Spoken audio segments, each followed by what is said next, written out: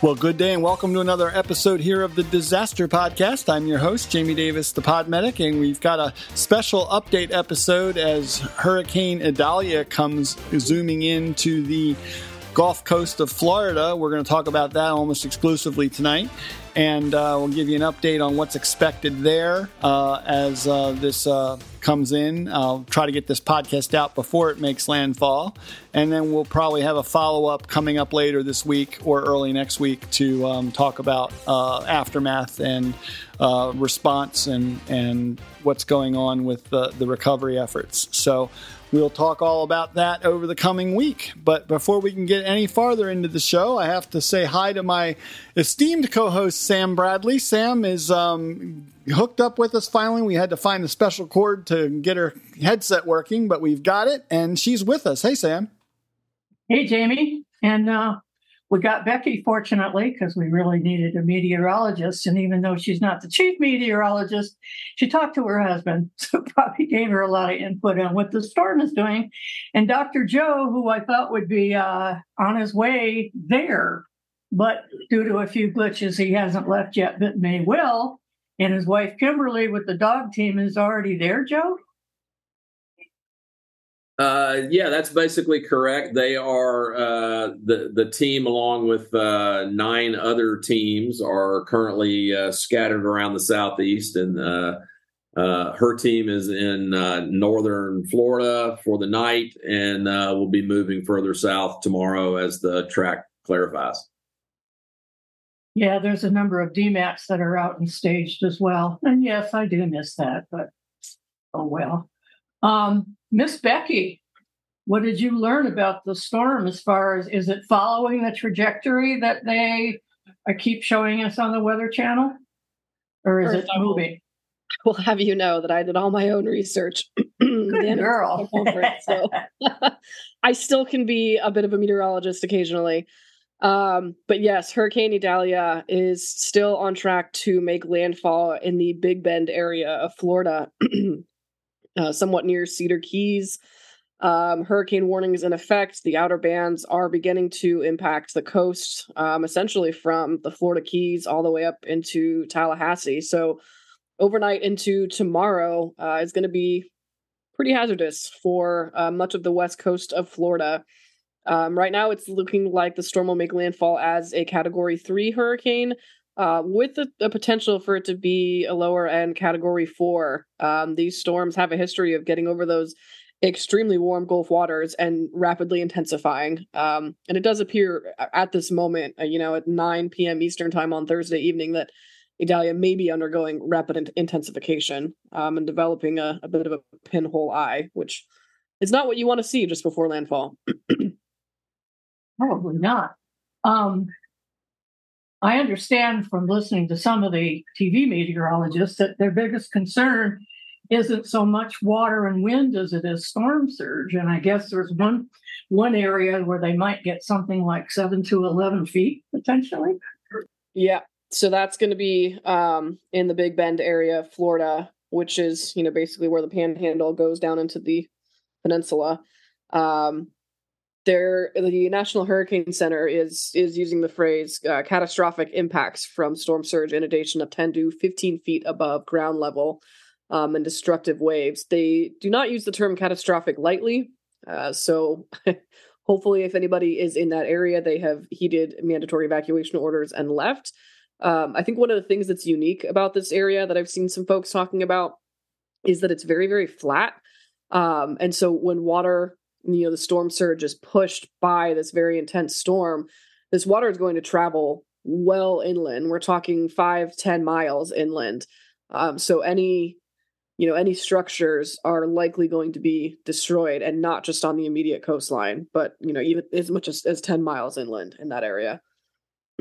Well, that was the next question. I hear that the flooding could go up into Georgia and the Carolinas. Anything new on that?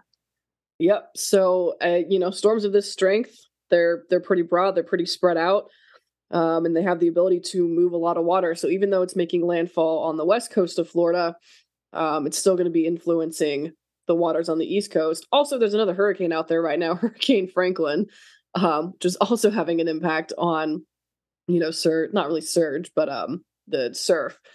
But the Georgia coastline is currently under a storm surge watch, so they should be probably expecting a warning to come, the next day. And I would imagine probably 4 to 6 feet of surge there, maybe more. It really depends on the timing of the tides. If it's high tide, that could be significantly worse. And I know the low country in Georgia and South Carolina on the coast there, I mean, if it gets more than an inch or two of rain, some areas flood. So I can imagine with storm surge and rain on top of it, that it could be some substantial impacts there, right? Yeah, I mean, basically, even the east coast of Florida up through Georgia, South Carolina, and even into North Carolina should expect some impact from Idalia from, basically tomorrow, Wednesday night through Thursday night. Well, Joe's asking where is Franklin predicted to go? Because no one's paying as much attention to that one. No, Franklin's going out to sea. Franklin is not expected to be an impact to land, but it will have an impact. Even storms that are well offshore can impact the surf on the eastern coastline, but it's going out towards Iceland. There you go. Well, it does have an effect on steering the direction of something like Idalia coming in behind it, though. So I think it's probably pushing it in one direction or another. So all that stuff. I mean, it's funny. The last time we did a show, Dan made a comment about that was getting ready to be the busy part of the season. And then during that show, I remember looking at the National Hurricane Center website, and there was nothing on the map. And then literally 3 days later, I looked and there was 4 of those X's, different colored X's on the map showing potential depressions forming. So it was pretty funny. It's like he predicted it perfectly. And it's been a busy Atlantic area ever since. Yeah, I mean, all of the Northern Hemisphere is pretty active right now. But yeah, it's interesting. These ice storms have a history of being pretty dangerous. We had Ian last year and Ida the year before. So, and all around similar timing too. Well, are there any others out there that we should be concerned with, or is it too early to tell? There's Tropical Depression 11, but that I don't think is going to be an impact to land at all. And then they have highlighted off the coast, the west coast of Africa, a 60% chance of formation. But I mean, we're, like Jamie said, we're in the season where any hotspot could pop up anywhere in the Atlantic, Caribbean, and all it takes is a lack of wind shear and those warm surface waters, and it's going to get going. So, Joe, what have, I know you've been keeping your ear on this clearly. What else have you heard about it, especially from a USAR perspective? Yeah, I think Becky covered it, pretty nicely. We are literally just getting the last of our people home from Maui, and our brief alert status in Southern California for the hurricane out there with the flooding and that sort of stuff. But currently there are about 10 teams in the field scattered across northern Florida and some southeastern states with the idea that this thing is likely to pass over Florida, cause the flooding that Becky talked about a few minutes ago, and storm surge and all the things, and then some concern that it may well move up the East Coast. So we may have another storm, much like Matthew a few years ago, that just follow the coastline and cause flooding all the way up to D.C. and New York and onward. Well, I'm going to digress for a second. Speaking of that, Becky, I thought it was terribly weird that a hurricane would go up the middle of California. How did that happen? Yeah, that was pretty unusual. It's not unheard of for tropical storms to impact, the west coast of Mexico, the Baja area. But the amount of moisture that it brought into that area was definitely pretty unprecedented. The areas doesn't have the infrastructure really to handle flooding. It's concrete and desert. So there was definitely a lot of concerns about how, that moisture being pushed up against the mountains around LA was going to was going to impact the terrain.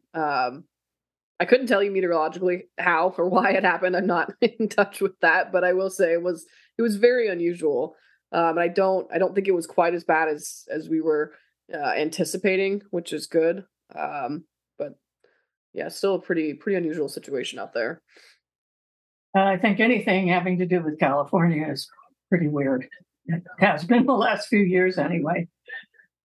I was going to ask. Oh, yeah, Becky, and anybody else who happens to know, do you think that their evacuation process and their preparation process is better now after some of those areas still haven't recovered from Ian? A good question. I mean, psychologically, if people, stayed during Ian last year and they experienced it, they might be a bit more likely to leave this time and not want to ride it out again. But alternatively, if people were expecting something bad from Ian and it didn't happen, like Ian was initially expected to be very, very bad for Tampa, and then it just ended up missing that area, and Tampa was essentially spared last year. So people may think that Tampa doesn't really get impacted by these storms. They may be in for a rude awakening. But I think generally, very generalized statement, Floridians take hurricanes pretty seriously, and either they're going to follow the mandatory evacuation orders or they're going to be smart about staying. That's the hope anyway. I did see a report that Governor DeSantis was talking to the FEMA director specifically about worrying about whether Floridians would heed the mandatory evacuation warnings that they were getting for the areas that were most likely to be hit by storm surge because of the response to get catastrophic storm surge. That use of that term, he was aware that it was not something used lightly. And so I think that was I know that I heard that on the news. That's something that the officials are aware about from the top down, I'm sure. And it just comes around to, I think there's probably some memory for some of the people of what the impacts were. But again, like Becky said, it missed the people they thought it was going to hit. And so many of those people might see the same thing, think the same thing could happen again this year and want to ride it out. And unfortunately, because of the way the Big Bend is set up, the storm surge, the storm winds just push this wall of water ahead of it. Right, Becky? Yeah, correct. That's a very accurate way of framing it, of explaining it. Yeah. Well, some people were lucky to get, after what they did experience with Ian, they got out right after that. And now that same area is getting hit again. So I think I'd move out of Florida, quite frankly. What do you think about that, Joe? As far as preparedness, any thoughts? Well, clearly the issue is going to be much like it was for Fort Myers a year ago, with lots of storm surge, flooding, et cetera. So preparation for that is difficult, except to get out of the way of the water. There's not a lot you can do otherwise. So I'm with you guys. I hope folks heed the warnings and get themselves out of that space. Sometimes you can't outrun the water. No, it's up to your own balls. Yeah. Oh, sorry, Sam. No, that's fine. I actually saw a list of some of the stuff that the Weather Channel was putting up, and a lot of it makes just basic common sense. In fact, in any disaster, but some of them I want to throw out there is because I'm not entirely sure why they're there. So some of the stuff is don't use open flames. One of the things, Becky, Joe, maybe they say don't tape the windows. Now, I know that's the case for tornadoes, but they're saying obviously with a hurricane, you need to put up, boards or something. Why would, I don't know, what's the difference there, Becky? I think that's a question for Dan Zahner, actually, to ask him what his thoughts are when we talk to him on Thursday, because I don't know, Becky, I don't know if you do know or not, but I know that I I'm scratching my head about that because I've seen images of people taping their windows, but I'm not sure that does a whole lot other than maybe to keep larger shards of glass, together. What other benefit that might provide? That's actually the issue, is that taping windows can create larger and deadlier shards of glass when winds blow through a home. I think putting boards over a window is good, but just tape doesn't really do anything and may actually keep the larger pieces together, which becomes more dangerous. I hadn't thought about that. That makes perfect sense. Yeah, I think you'd rather it just fully shatter and just be done. And about open flames, Sam, that makes sense to me as well, because, if you were using a candle for light and it was windy or something were to happen, there would be nobody to come put your fire out if you set fire to your house by accident. So open flames would be a bad thing to keep around in a disaster, an ongoing disaster like this. Yeah, and the potential for gas leaks and so forth would make that even worse. If you're in a mobile home, leave. What are your thoughts, Joe? Oh, I think you covered it nicely. It's clearly those structures are not designed for high wind, et cetera. And even if they're weighted down or anchored, et cetera, once the water begins to rise, they tend to float. But they don't float for long. They just float, down the road a bit and then turn over and that sort of stuff. So they're not safe places to be. Indeed. And what I didn't understand was if you're in the top floor of a high rise, that's not where you want to be. Now, some people will think that's logical because it would be above the flood zone. Any thoughts on that, Becky? Well, then you're at risk of the highest winds. So likely, breaking windows, potential of even debris, although that's probably more likely lower down. But I wouldn't really want to be in a high rise during, with wind gusts of 100 miles per hour plus pummeling the building. Point. Are the winds higher aloft, Becky, than they are at ground level? Yes, they are. Oh. Okay. I wouldn't say super appreciably, but yes, they're definitely higher, especially in a hurricane. The higher you go. That's Joe.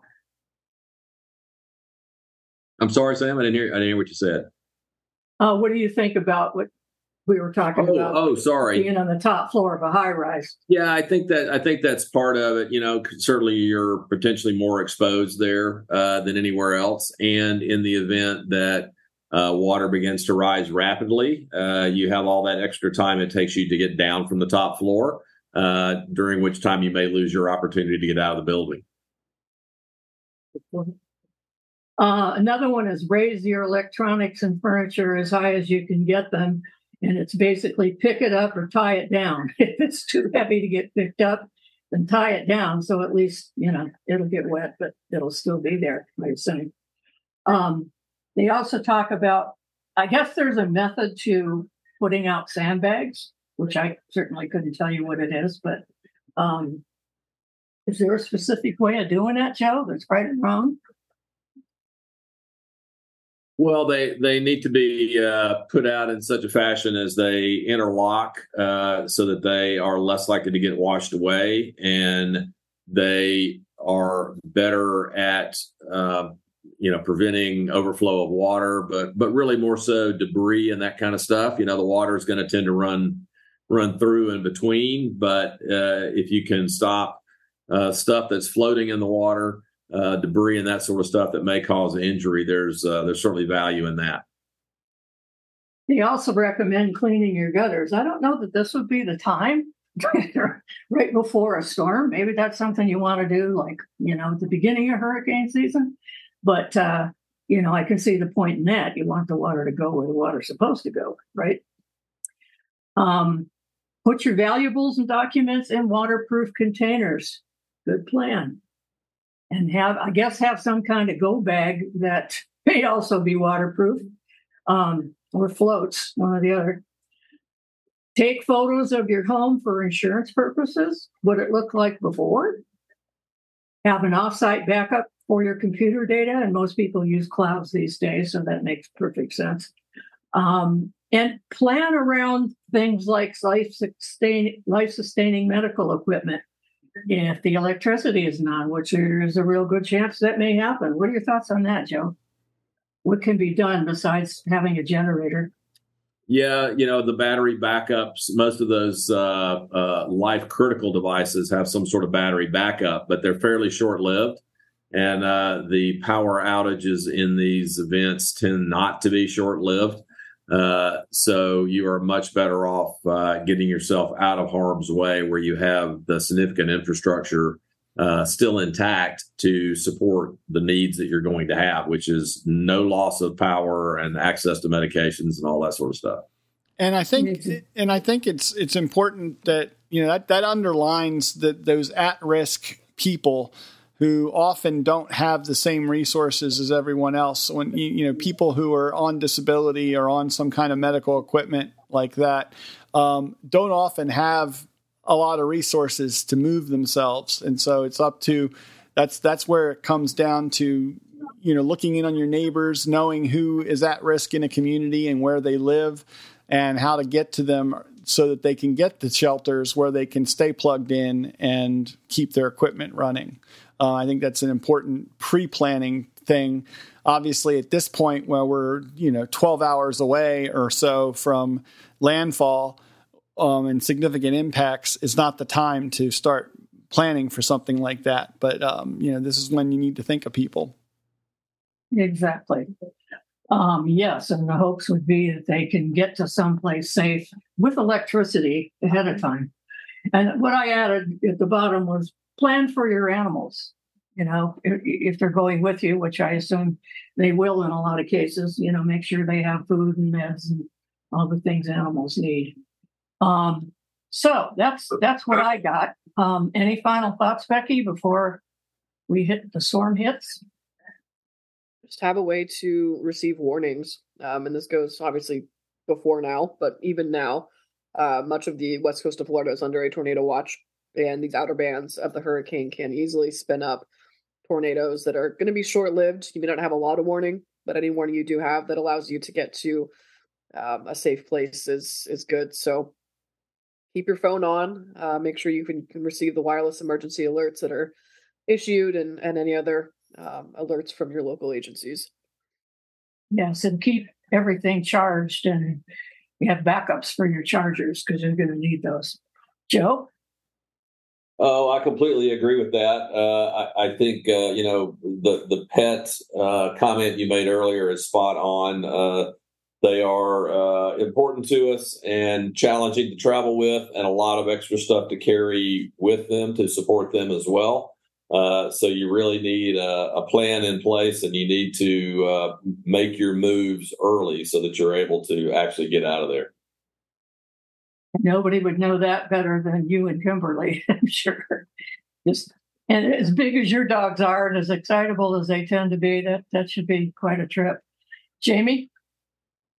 Well, I just think this is, an important episode to talk about planning, what people are doing in the preparation for the event, both on the ground and for resources that are going to come in as mutual aid services, whether it's from local or state or federal resources. And so I'm interested to hear more about how this shakes out, and we will definitely follow up on that for future episodes. For the next couple of episodes, we'll definitely have some more information on what's happening and how it's going. I do want to just ask Dr. Joe to kind of tell us what's going on with Paragon. I know you've had a very busy season lined up for the coming fall, and is this impacting your ability to keep going and keep the classes moving? Yeah, it actually is, Jamie. We're scheduled to be in southeastern Florida in about 3 weeks.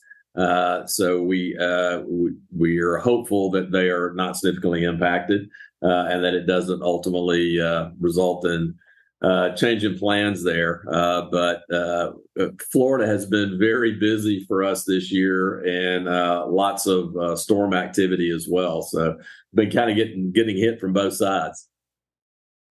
Where can folks find out more about how to get on your schedule, as it were, at Paragon? Yeah, we love to talk to folks so we can plan an educational experience that suits their needs. They can find us at ParagonMedicalEducationGroup.com or on Facebook at Paragon Medical Group, or always to the Disaster Podcast or the Facebook page for Disaster Podcast. Becky, how about you? I don't even know anymore. Probably the Disaster Podcast Facebook group. I still retweet, repost things on X, WXBEX, and LinkedIn, I guess. No, that's great. No, we just want to make sure we know how to ask you a question if something comes up. So we'll definitely. Yeah, probably the Facebook group. I don't have time for a lot of social media otherwise these days. You're the parent of almost 1-year-old. I completely understand that. Yeah, we get those changes, don't we? Yep, for sure. Sam, how about you? Well, in all the aforementioned places, especially in our wonderful Facebook community and disasterpodcast.com. How about you, Jamie? Well, you can find me under the handle Podmedic in most places out there. And of course, disasterpodcast.com. Don't forget you can subscribe to the show, because we do episodes like this where we will drop an episode earlier in the week than our usual Friday episodes. And so when we record Thursday night and we put an episode out on Friday, but if there's an event going on that week that we can cover earlier, we will do so. And so we will have this episode out a little earlier, and then another episode to follow later this week. And you can find out how to get subscribed for that by going to disasterpodcast.com, clicking on any of the episode pages, and there are links right there to hook you up with your favorite mobile device on how to subscribe. So definitely do that, and we'll be back here soon, Sam. Indeed. And Becky, thank you so much for being here. And Joe, you were a nice surprise. And if Joe does go out, and we know Kimberly's out, we're going to get you guys together after the fact and talk about how that went. And we have our favorite Dan Zahner coming out, which he, planned to talk about Hawaii, but I'm sure he'll have a lot to say about this too. So looking forward to all of that, and stay prepared.